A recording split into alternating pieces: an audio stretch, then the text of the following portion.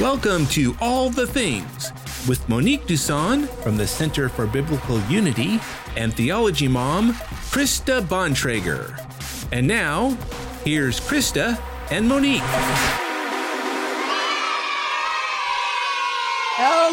Hello. Welcome to Saturday night. I am Monique Duson. And I'm Krista Bontrager, also known as Theology Mom. This is All the Things, the show where we talk about all the things related to God, the Bible, and real life.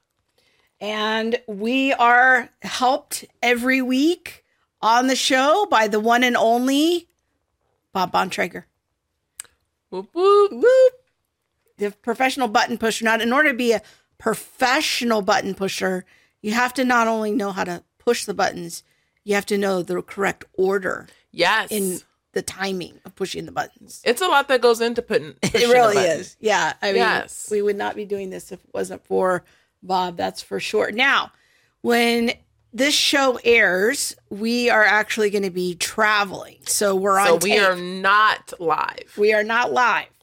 But you can still jump in and watch the show, share the show, support the show by making a comment, hitting that thumbs up, and sharing the show with a friend.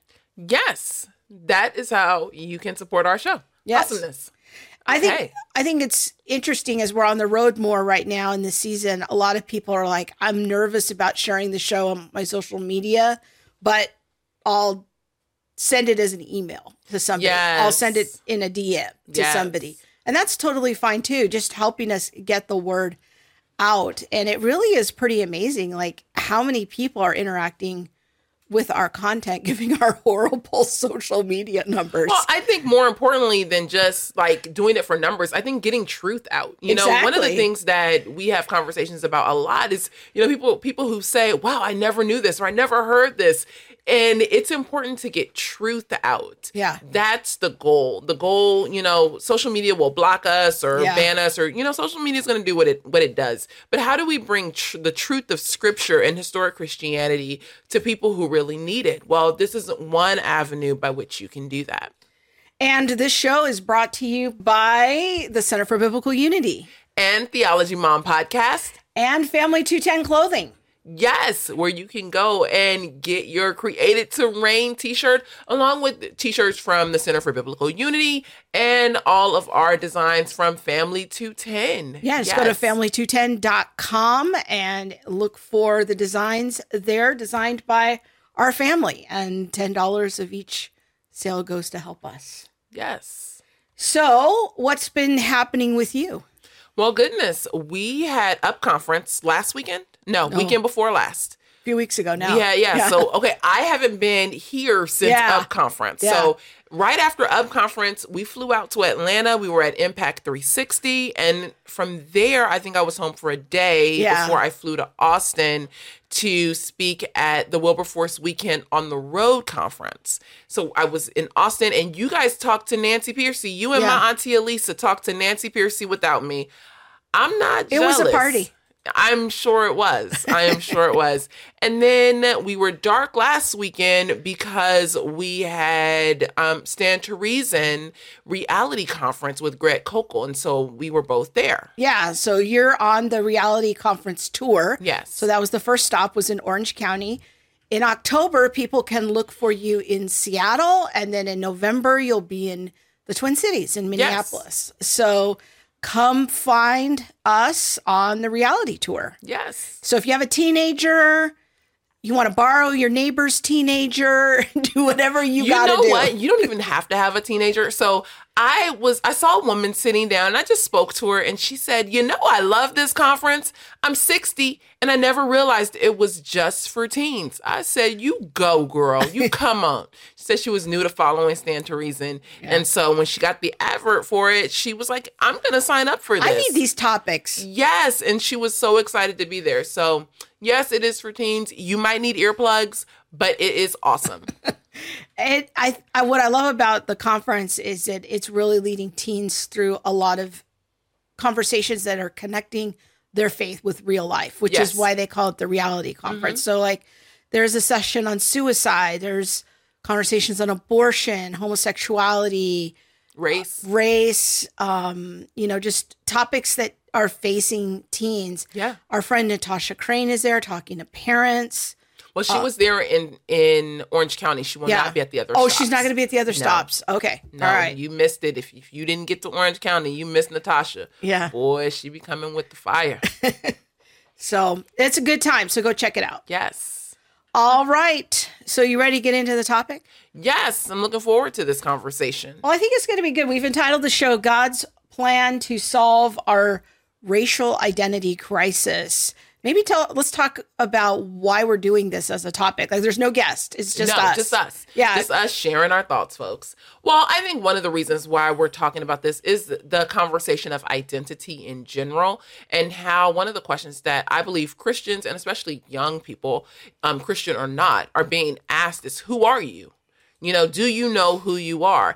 And I think we can, look at that conversation back to take that all the way back to the garden. But the question of who are you and what is your identity is really important in this current cultural moment. And as we look at it through the lens of race, are you white? Are you black? What are you? How biracial. Do you identify? Yeah. And then when you acknowledge how you identify, you are automatically usually categorized into a bucket. Yeah. And so bringing some biblical sense and wisdom to the conversation of identity is really important so that we can approach culture from a position of understanding the biblical truth.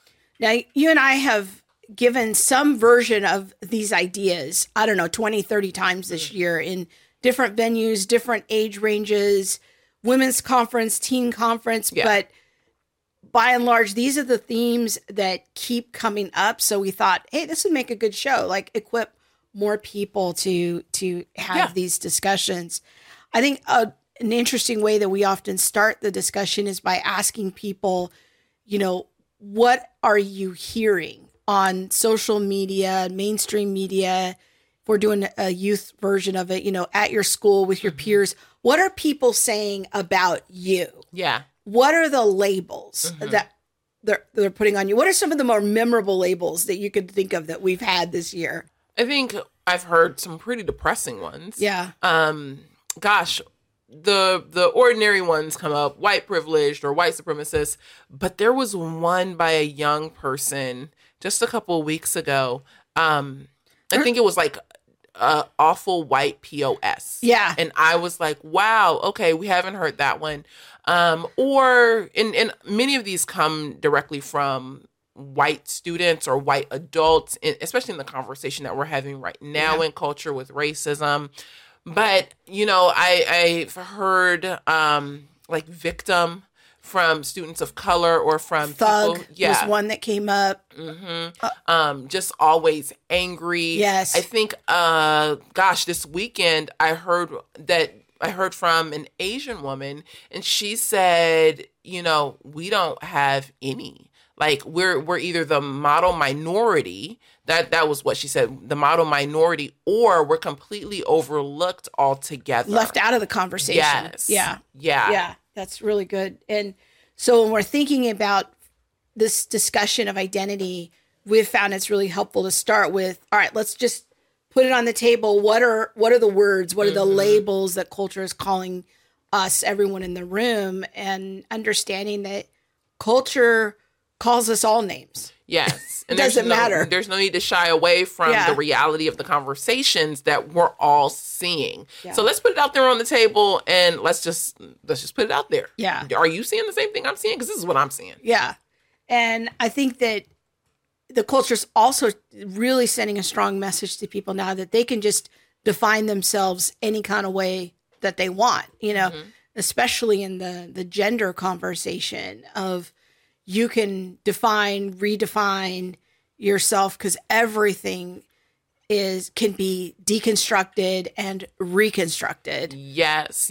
I think it was probably a couple of months ago now where I sat with Elizabeth Urbanovitz during one of our family meetings and talked about how young people are being encouraged to redefine themselves as early as like age 5 or 6 to select their pronouns, to choose whether or not they are a boy or a girl or something else. So this is just an example of how culture invites us to redefine ourselves, redefine our identity, or is seeking to speak an identity over us that we don't find in Scripture. That's really good. So then when we think about, from a Christian perspective, we think of the word identity, you know, we try to define it as an identity is what God declares over us. It's something that he says is true of us in a declarative sense. It's an objective truth. It's not based on our feelings. It's not based on our sin, our lived experiences. It's something that is objectively true about us. I tend to say it's the way that God defines us.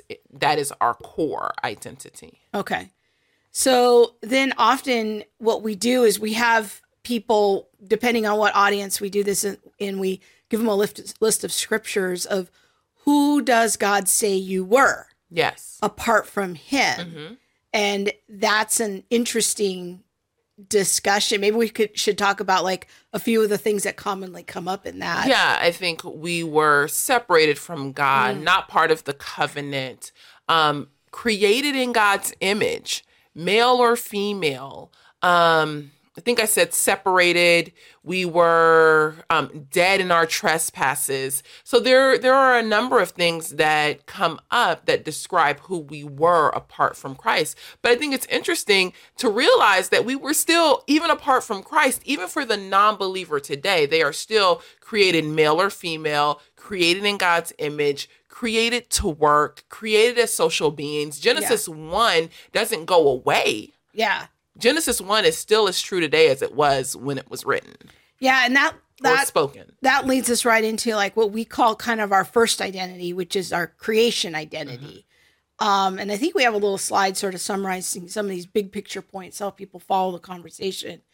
Is our creation identity is our identity as human beings as defined by God from the beginning. And I love how you say that, is that, you know, it's looking at it scripturally.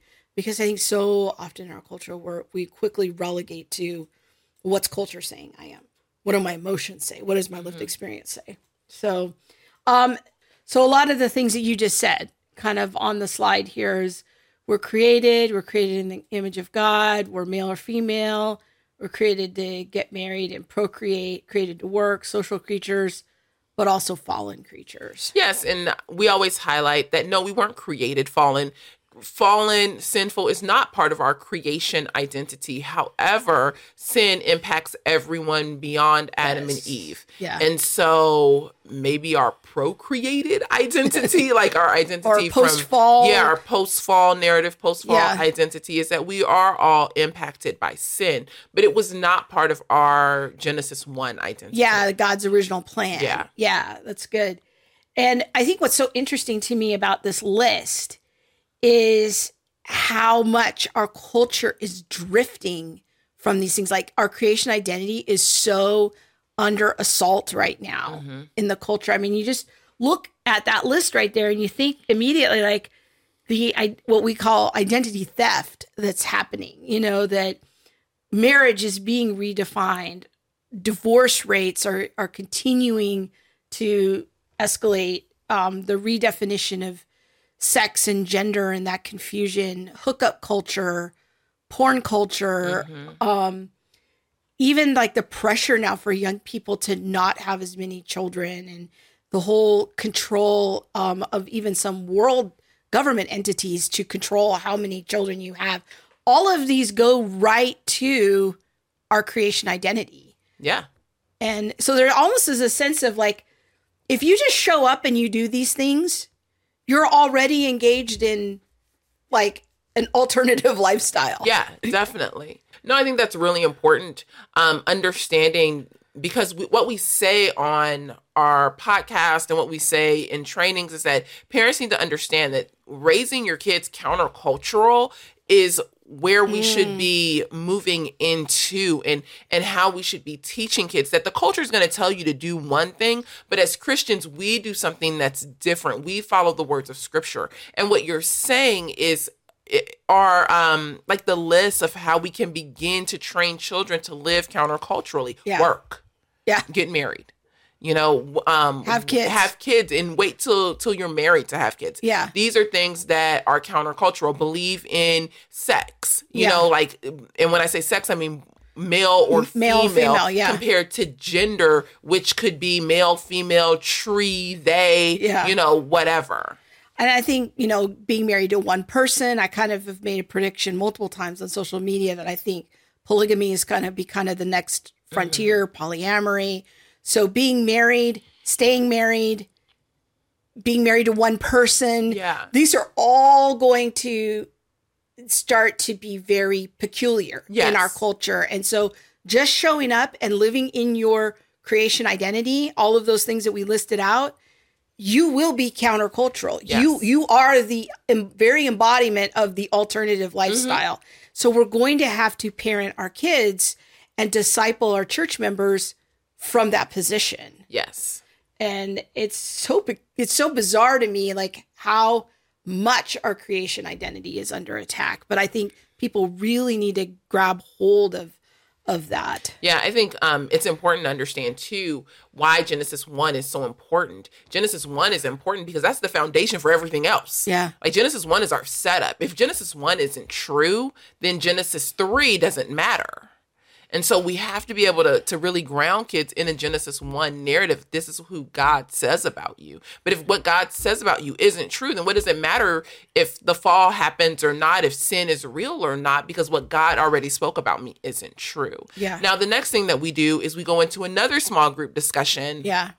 And we look at what does Scripture say about me after receiving Christ, or what does it say about my identity after salvation? Yeah. And so this kind of leads us to our second identity, if you will, of being a child of God. It's what we call our salvation identity. And this is, I think, a helpful clarification and our identity as children of God, because I think there's a conflation that happens in a lot of progressive circles that we're all children of God. Yes. And that's actually a designation that is reserved for Christians. Yes, for those who believe in his name, according to John 1:12. And, it's funny when I mention, hey, in your creation identity, all people are created in the image of God. And yet John says, go read it in John 1:12, that there's a specific distinction or a name given to those who believe on the name of Jesus, that they shall be called the children of God. So not every image bearer or person who bears the image of God is actually a child of God. Yeah. People normally gasp, like I just said something heretical. Read it, people. It's in the text. Yeah. So if you're thinking about just that Venn diagram, like all humans are created in the image of God, but then a subset within that are the children of God. And so when we as Christians are thinking about ourselves, we want to reflect and meditate on our creation identity and all that God's design has for us as human persons, but then also to reflect on our identity as his children. And so we've got a little slide here kind of summarizing some of those major concepts. So this is a good summary of some of the major scriptures about salvation identity. We got children of God right there at the top. I know adoption is one of your favorites. Yeah, I love my Ephesians verses, Ephesians 1 and 2. And then we're forgiven. We're no longer defined by our sinful nature, our past sins, no longer separated from God. We have the assurance of spending eternity in heaven. We are obedient. I think these are all things that flow out of our salvation identity. Yeah. Where do you see this as being particularly important in the conversation about race issues? Well, to me, I think the Ephesians 1, that we are all adopted in the language of Ephesians as brothers and sisters and heirs and things like that. Like that's not for one group. And I also think that, the fact that as we see in James, that we don't show favoritism to one another. God doesn't show favoritism toward us, and we don't show favoritism toward one another. That's because we're brothers and sisters. Like parents don't, they shouldn't anyway, show favoritism toward their children. God doesn't show favoritism toward us, regardless of the melanin we have in our skin. And, you know, in the church, we don't show favoritism toward others based on melanin count either. And so I think that's super important. And then I think the 2 Corinthians 5 passage is very important as well, because we're not holding someone's sins against them. We're not holding their past against them. When we come into the family of faith or into Christ, that old man gets left behind. I no longer regard you according to your old man. Yeah. And so I think those are important conversations and themes in the body of Christ. Culture is going to kind of do what culture wants to do. But, you know, in the body of Christ, in the church, there are certain, I would dare say, expectations that I should be able to have, is that, no, my sins are not going to be, you know, I'm not going to be regarded or judged according to my old man, because now I'm in Christ. And I also can expect that I'm not going to receive like ethnic favoritism or ethnic essentialism within the church. Yeah, we're going to talk more about that very important point here in a minute. I think what's sad to me is the identity theft that comes into the church when it tells us that, well, there's more work that has to be done in order to be reconciled, you know, that there's something kind of defective about our relationship. You know, being brothers and sisters isn't enough. Jesus's work isn't enough. And then there's, you know, kind of, and we're going to get into this, but the complicated conversation of race and culture and, you know, blackness, whiteness, all of that, when those things start being put forward as a primary identity, that causes a lot of confusion in the household of faith. Yeah, because your primary identity after receiving salvation is as a child of God. Right. So all of those other identities take a back seat, so to speak. But we'll talk more about that. Yeah. And I think it's always interesting, though, when I'm noticing this pattern when we do this talk. One of the questions we almost always get is, yeah, but you're telling me how to get along with Christians. I want to know how to have unity with the world. Yes, and there's some verses in the Bible that talk about unity with the world. But I think it's always interesting. It's like, well, maybe we should focus on just trying to live in the reality of the unity that's already been secured for us as the household of faith before we start jumping immediately to how do I do this in the world? But the short answer is you act as a Christ follower no matter where you are. Yes, I think you don't necessarily expect them to reciprocate as a non-believer, but yeah. Well, I think part of it is like, can the church talk about unity within the church? Exactly. You know what I mean? Like, we want to jump to how do I drive on the freeway? Well, it's like, well, you haven't mastered even putting your car in drive yet. Yeah. Like, how do we talk and work out unity and do the Ephesians 4 within the church? All of a sudden, I want to hop to the world, and how do I get unity and reconciliation with the world? Well, one, you have no jurisdiction over culture, so says Paul. Yeah. But then also, you know, unity with the world is something that we don't strive to attain. Because it's a different worldview. It's a different worldview. It's different assumptions, different beliefs. And that is going to be what we call an evangelism discussion. Yeah, we can talk about how do I evangelize to a secular culture? How do I evangelize to people who don't know God? But when we say we want to have unity, especially the unity that the scriptures are talking about, that's something that we don't strive toward. Yeah, that's good.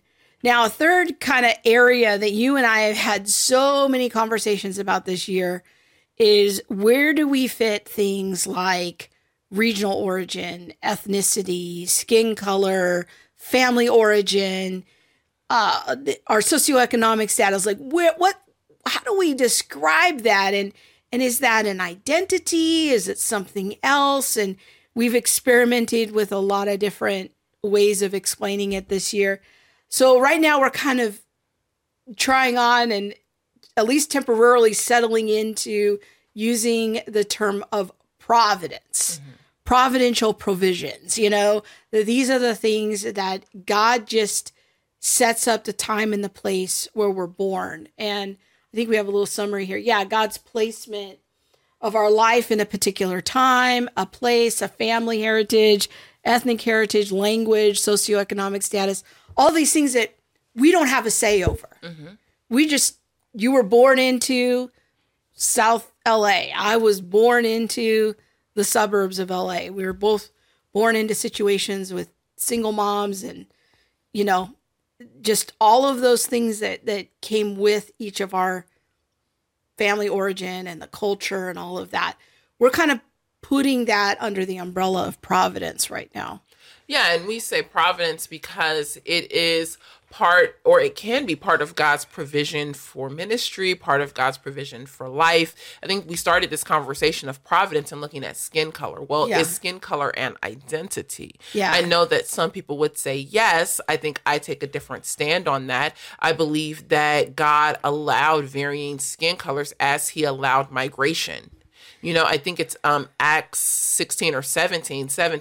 It says, from one man, he made all the nations that they would inhabit the whole earth. And he marked out their appointed times in history and the boundaries of their lands. And so to me, when I look at from one man, he made all the nations, that one man is Adam. So there was something within Adam already that allowed for the migration of people to occur. That was providentially put in place by God so that humanity didn't die out. That's a providential provision. Yeah. That doesn't necessarily mean that just because I have black skin, all people with black skin now have a certain identity. Yeah, let's get into that a little bit and kind of the hard work of decoupling some things of skin color or race from culture, from ethnicity, and thinking about each of those things in its own right. Because I think that you're right. Like oftentimes race, culture, and ethnicity get collapsed on top of each other. And then the conversation can become very confusing. So maybe like a good place to start is with how is race defined by the census, like the government agency? Yeah. So race, I believe there's 5 different classes of race categories. And so you have like Native American or Alaskan Indian, or Alaskan Native, I'm sorry. You have Black, you have Asian, you have Hispanic, and then I believe you have white. Hispanic is not a race. I found this out. It's going to come up in ethnicity. According to the Census Bureau. So we're just using like the common cultural understanding of what race is. So we're going to just use the government as a standard, but it's interesting. They just really have 5 buckets. It's white, Black, Asian, Pacific Islander, and Native. Yes. So, First Peoples type of thing. So it's interesting. Because I think does Hispanic fall under white? Yeah, well, it's its own thing. We'll get there in the ethnicity. Yes. So I should know this. I study sociology. So then it's been a while, people. When we think about critical race theory and what it tells us about race, it's telling us that race is kind of what we call a social construct. To which I agree. So maybe give us like a little thumbnail of what critical race theory tells us about race as a social construct. What does that term mean? That as a social construct, it was created by white people to be able to maintain social hierarchies or class hierarchies based on skin color. So the darker the skin, the worse off you were considered, or, the lighter, the better in skin color. And so we would find agreement there with them that's just like this. That's made up. It's just a cultural fiction that we all sort of participate in on some level of making these distinctions between skin color when really all we're talking about is micro adaptations. Yeah, physical, micro, small changes. Yeah. Now, we don't agree with, that the whiter the skin, the better, but we do agree that race was a social construct. It was created as such. So I think that I sent Bob a little map here that's sort of helpful. So I have it in the red circle there, roughly where the Garden of Eden was, according to Scripture. And we see at if we look at Africa, the darker skin near the equator, lighter skin is up more in the north. And so if humans started out there somewhere in Northeast Africa, Mesopotamia. And we did a whole show with our friend Fuzz Rana about like all the science behind this. This is just the quick and dirty kind of diagram here. But over time, through microadaptations, there was these changes to optimize people's body temperature for the purpose of survival. Yeah. And that is pretty well established and really helpful to understand, but also gives us insight into like, let's not attach more meaning to skin color than we ought. This is just a physical trait. Yes, because if I'm remembering that show correctly, many people would say that you and I are very different, potentially biologically, because there's such vast distinction in our skin color. Well, we actually are more alike than a set of Blacks, I believe, in like Aboriginal Australia versus a Black American. There's more biological or distinctions within our DNA. Yeah. Within those two Black groups, you and I are actually more biologically similar, even though our skin colors don't show it. And there was a thought 100 years ago that Black people and white people were actually different species. Yes. And that was a whole show we did with our friend Joe Miller on scientific racism. And it was just kind of this pseudo-scientific way of trying to think about race. But I think what's important from a biblical point of view is that in Adam was the potential for all of these micro-adaptations. Yes. And we're all the descendants of Adam and Eve. And as you like to say, that makes us all kind of distant cousins, And so in our creation identity, there is that aspect to it. Now, when we reflect on skin color, it's also interesting to think about the fact that the Bible doesn't lead with that. Like, that's not how it describes people as an essential trait. It really focused more on regional origin, which we'll get to in a minute. But I think that our culture has trained us, the identity theft that our culture trains us to engage in is that's almost the first thing I see about you. Yes. Is that you're Black. And then the first thing you see about me is that I'm white. And then a whole bunch of assumptions lie underneath that. I would agree. Yeah. And I think that goes far beyond what the Bible is laying out as a biblical worldview about race. Yeah, I think so too. And I don't think we ever see in scripture, I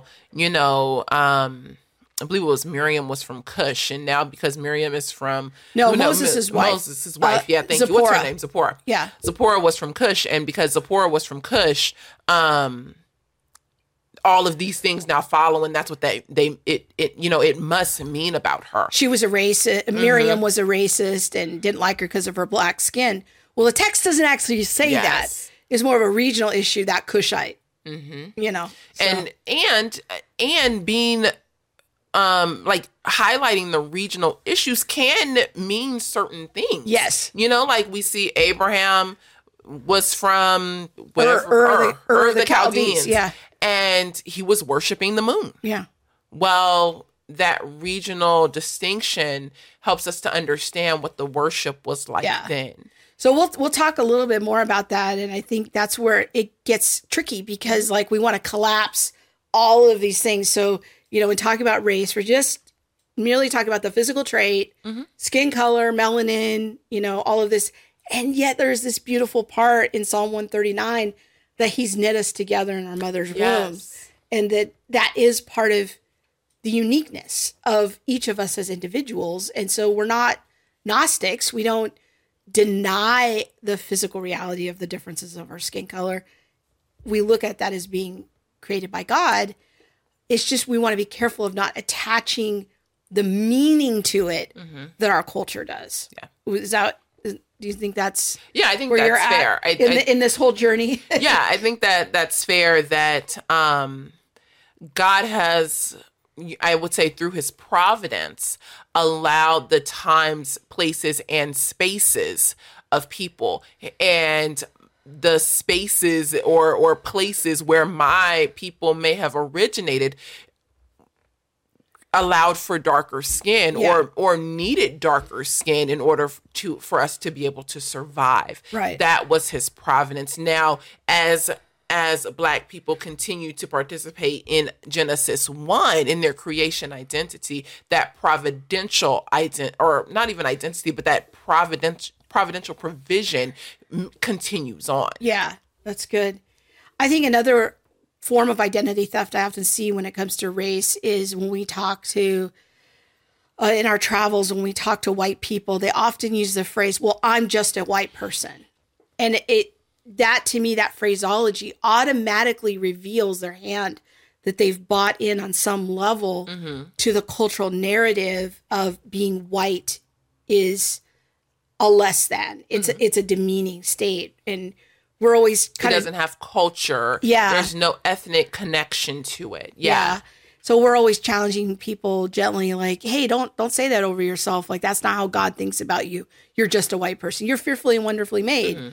You know, God loves you, and that you're created in his image. And so even just that little simple phraseology, you know, it needs to be renewed according to the truth of Scripture. So, all right. So we're looking at race. Kind of the second issue we want to look at and kind of decoupling these things is culture. Let's think about culture, and it's even difficult sometimes to define culture. So maybe we can talk about different aspects of culture. Or what is that really? So when we look at culture, we're looking at the norms, the mores, the belief systems, the art, the language, the normativity, things that are considered normative within a society. These are the things that help to build a culture. And it can even be like unspoken attitudes, tastes of like, this is how we like our food. It might be rituals or habits, like a very simple ritual we have in our cultures, singing happy birthday, you know, or celebrating Christmas this way, you know, hanging up Christmas lights. These are shaking hands. Yes. You know, those are, or eye contact. That could be part of our culture. It's not a part of every culture. So it's things that we almost assume, often we don't even talk about, but they're expressions, but it also might be expressed in our literature, our arts, even our architecture can be an expression of our culture. So when we think about culture, we want to think about these kind of shared beliefs and shared attitudes. But what happens, I think a lot of times, is culture and skin color get collapsed on top of each other. And this is where we hear phrases like the Black experience. Tell me about the Black experience. So talk to us a little bit about that issue, and how do we decouple race and culture? Well, I think that, you know, as we've said, race or skin color is a piece of providence that helped, you know, for people to survive and to continue to exist, to be able to migrate. When we look at culture, where people set up and how people lived among each other created what we call now culture. And so I believe that certain cultures, or not certain cultures, but I believe that culture is part of the providence of how we live among one another. Every culture has things that are beautiful, and every culture has things that are wicked and should be destroyed. Because every culture has image bearers, and every culture has sin. Yes. Yeah. Yes. And so when I look at culture, when I think about culture, I see it as another form of providence, in that it is how we survive in another sense. We have the physical sense of like nose shapes, eye structure, skin color, things that allowed more sun, things that helped, you know, protect you from the sun. Yeah. That was a grace upon us from God, a provision and providence. Now, when I look at culture, you know, if we don't know how to have a common language, we look at the Tower of Babel. Yeah.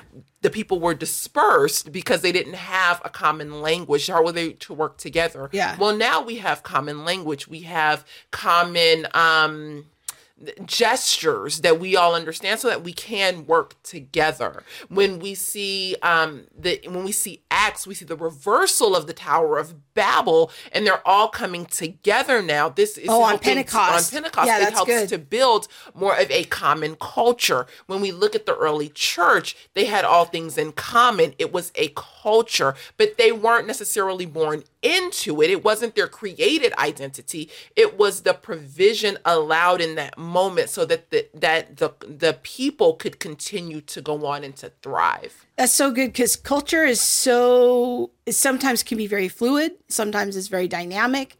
And I think that you touched on, in the early church there, people were coming on Pentecost from many different backgrounds. It has a whole list there in Acts 2 of where people were from. And so part of that was that they were Greek-speaking Jews, but they were also part of the Roman Empire, and they may have even had like a third culture of, whatever their conquered people were, of their ancestors. So they bring all of that with them to Pentecost, get a new identity in Christ, and now they're almost creating this other subculture as Christians. Now, the Black experience, as we hear this phraseology in our own country a lot, the conflation is, well, if you're Black, if you have this much melanin, then you have this type of culture. Well, I think that same thing is true about whiteness. Yes. If you're white, you have this kind of culture. Or you're told you have no culture. Or no culture, or Latinx, or Asian American. Whatever bucket you fall into, you are at times just assigned an identity or a culture. Yeah. And that isn't always true. Culture many times requires agreement. Mm-hmm. And so, go ahead. So if African Americans might have a culture, but if we're thinking about African immigrants to America, that might be different agreements. Yes. Even though you share the same skin color. So when you lived in South Africa, you were frequently identified, if people just looked at you superficially, as a colored person. Mm-hmm. But then when the minute you open your mouth, they know, oh, wait. There's no agreement here. There's no agreement. There is no agreement here. You're not. When I start to speak Afrikaans, there is no agreement with this child here. Yeah.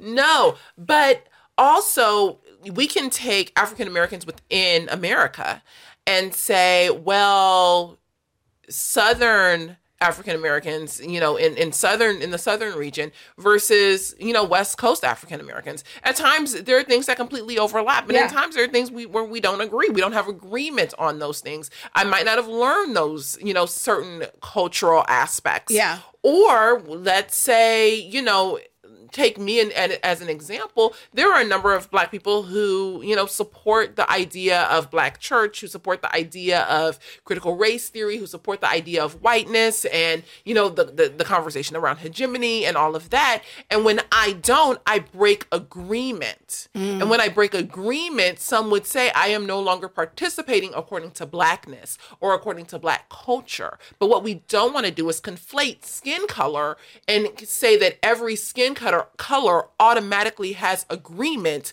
with culture. Or that all people with the same levels of melanin think the same way. That would be another way of saying the same thing. So all skin color doesn't have the same agreement. Go ahead. A white progressive in Connecticut might be fairly liberal.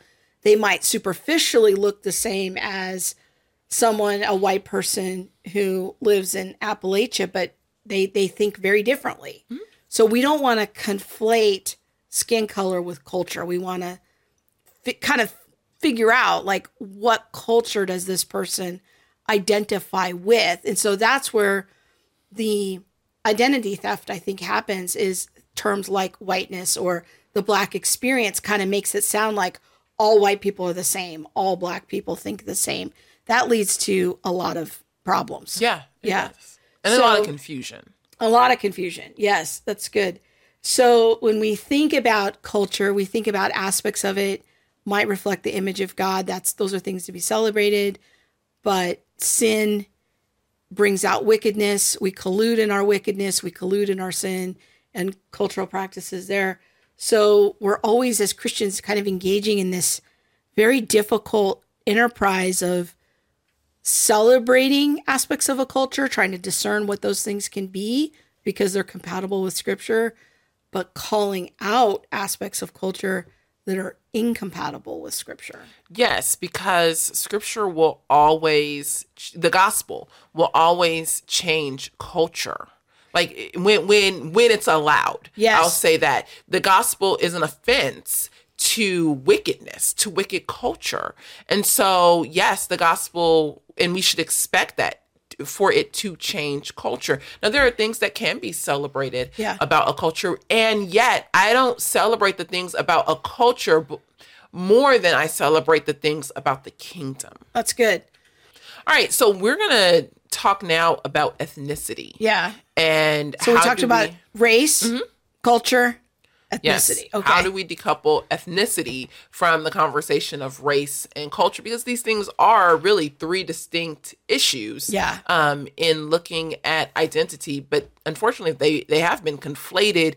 And now race and ethnicity are the same thing. Culture and ethnicity and race, they're all the same thing. But in reality, they're really not. Yeah. I think what was interesting to me, and we alluded to this earlier, is I went on the census.gov website to look up the definition, according to the government, of ethnicity. And it's so fascinating to me. Like the definition is Hispanic or Latino. That's one category. Or not Hispanic or not Latino. Mm-hmm. That's how our government defines ethnicity. Yeah. So being Latino or Hispanic is not a race, it's an ethnicity. And so you and I guess we would both be in the not Hispanic or Latino category. So that, I don't know what ethnicity that is, but we are in the not bucket, yes, according to our government. But what's I think is interesting, and I've been reflecting about this, and like we said earlier, this has been such a long journey for us in thinking these things through, lots of car conversations and that sort of thing. But the Greek word that is usually translated as nations in the New Testament is ethnos, where we get the word ethnicity. But it does not mean anything like what our government says is the definition. And so that, I think, also lends confusion, because people read into that our own cultural understandings, and they read nations and they automatically think of skin color or something, race, what we call race. So typically, biblically, and two great examples of this is Matthew 28:19 and Revelation 7, where people from every nation, tribe, and tongue are there at the throne worshiping. The word for nation is ethnos. And really what this is a proof or an evidence that Matthew 28:19 has happened. The gospel has gone out to the nations. Yeah. In other words, non-Jews. That's basically what it is the two buckets from a biblical point of view are, under the old covenant, were Jew, Gentile, Jew nations. Those were the two categories. So we think in the category of black, white, or whatever our racial category is. But if we're going to think biblically under the old covenant, we have to think about it as Jew, Gentile, or Jew nations. Under the new covenant, the two buckets are in Christ or in Adam. Are you near to the covenant or far from the covenant? Yeah, I think even the thought about nations is he's making one new people. Yes. And so if we're from the nations, he makes one new people. Yeah. And so, yes, in Christ or in Adam, I think when people tend to talk about ethnicity and they wonder, well, what's my ethnicity? It would be like, what is the nation that you originate from? Yes. And so that's where we get African American. Yeah. It's the nation. If I were to go back in my history, what is my nationality? Well, that can even be nationality, which is a whole nother conversation. A whole other thing, yeah. That's a whole different conversation. That looking at that word nationality. Yeah. But ethnicity truly meaning ethnos, nation. What do you trace yourself back to? Yeah, and that brings up an interesting feature of the scriptures in how frequently it while it doesn't designate people according to race, skin color, it does designate people according to their regional origin. Like it talks about the Samaritan woman in John chapter 4, Simon of Cyrene, or the Ethiopian eunuch, or you brought up Zipporah earlier of the Cushite. These are all regional origins. Abraham. Yeah. And so the question when we're running into these things in the scripture, the critical question we need to ask is, why is the author including this detail? Yes. That's the question. Often it's because we're supposed to think something about the person in terms of their proximity to the covenant. The Samaritan woman, the reason we're telling us about her being a Samaritan is we're supposed to understand something about her relationship with the Jews, but also her covenant proximity.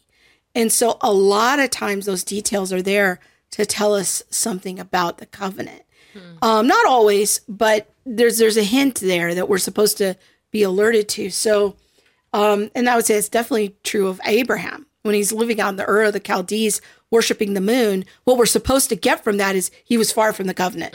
He was far from the land, and God plucks him out. So but it's not at all how we think about things in our culture. Yes. Our culture has so discipled us and conditioned us, programmed us, that the first thing I see about somebody is their skin color, and then I react to them accordingly. And we've got some work to do to renew our minds according to Scripture. So when we think about verses like Colossians 3 or Galatians 3, where it says there's no Jew or Gentile, slave or free, male or female, but we're all now in Christ. We're all one. I think it's important to reflect, like, what it's not saying is that you're no longer a male or female. You don't accept Christ and then wake up the next day and like your sex is not there anymore. That creation identity is still there. Barbarian or Scythian, that's telling something about regional origin. It's telling something about their background. I didn't, come into the household of faith and then become clear. Yeah, exactly. Yeah. So we don't want to fall into Gnosticism to say, well, these things no longer exist.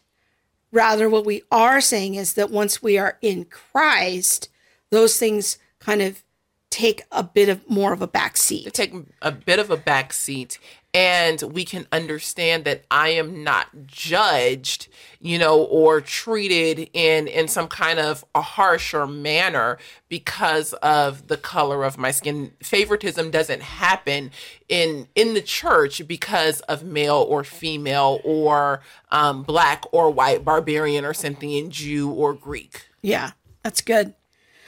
So those are our reflections on race, ethnicity, culture, identity, all wrapped into one. I am going to say one more thing, though. Okay. While it is important for us to make, and you can tell me if you think this is crazy or not, but one of the things that I think is important is that we don't just say, well, now we're all in Christ, so now there's neither Jew nor Greek, black nor white, and overlook injustice that may be happening to someone because they are a man or because they are a woman or because they are black or because they are a Jew or because they are white. Yeah. These are physical traits and the things that can happen within society. And our providential origins and all of these things. Things that can cause others to discriminate against us, racism, sexism, ageism. Like, these things still happen. And we only are aware of that when we are aware of certain conditions within society, or if I'm aware of the person's skin color that may be next to them, that may be next to us. You know what I mean? Does that make sense? Yeah. So let me give a couple of examples so people understand what you're saying there. Is like, I can only identify an injustice or a struggle maybe that in noticing the rates of suicide among middle-aged white men is escalating. If I notice who they are, like if I'm noticing, hey, look what's happening in this group. Can we get curious as to why suicide rates are climbing at an alarming level for white middle-aged men?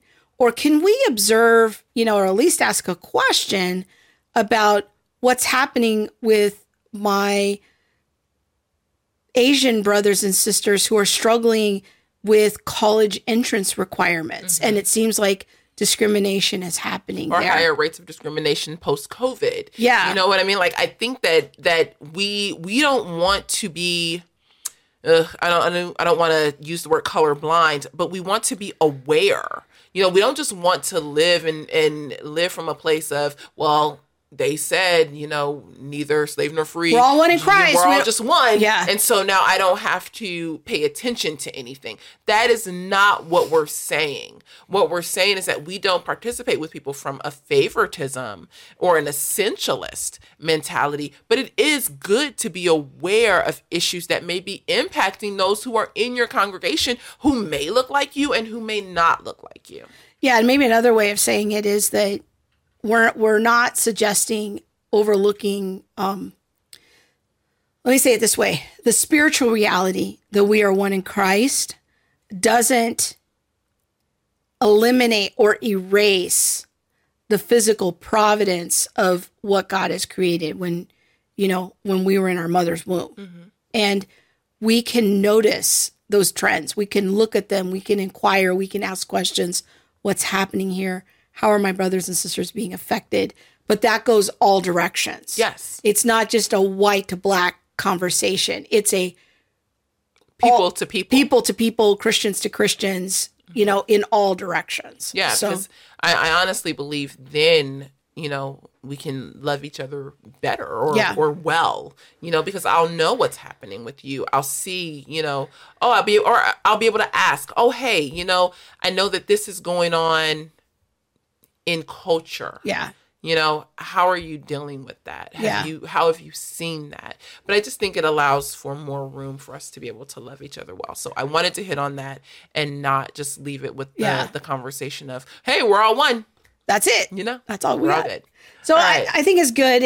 And like I said, we've been in this journey for a while. Some of these ideas might continue to make their own micro adaptations, but we wanted to share with you because we have found that as we've done this information, this content, when we're out and about and traveling, that's very helpful to people and giving them some organizational hooks in their minds to think about these things. And as we're just trying to find our way and seeing, bringing the Word of God to bear on every inch of life. And that's really what this is all about. So some of what we've said is more solidly biblical. Some of it is like, this is our thinking about this as of right now. That could continue to change. But this is where we are, and we look forward to your feedback. If you have any thoughts or whatever, be sure to share them with us and leave a comment. And thank you so much for watching. Good night and God bless. Bye. Thanks for listening to All the Things. Be sure to subscribe to our website at allthethingshow.com and find us on YouTube, Facebook, Instagram, or wherever you stream your podcast. Be sure to hit that subscribe button and the bell so you'll receive alerts when we post new shows. We'll see you next week.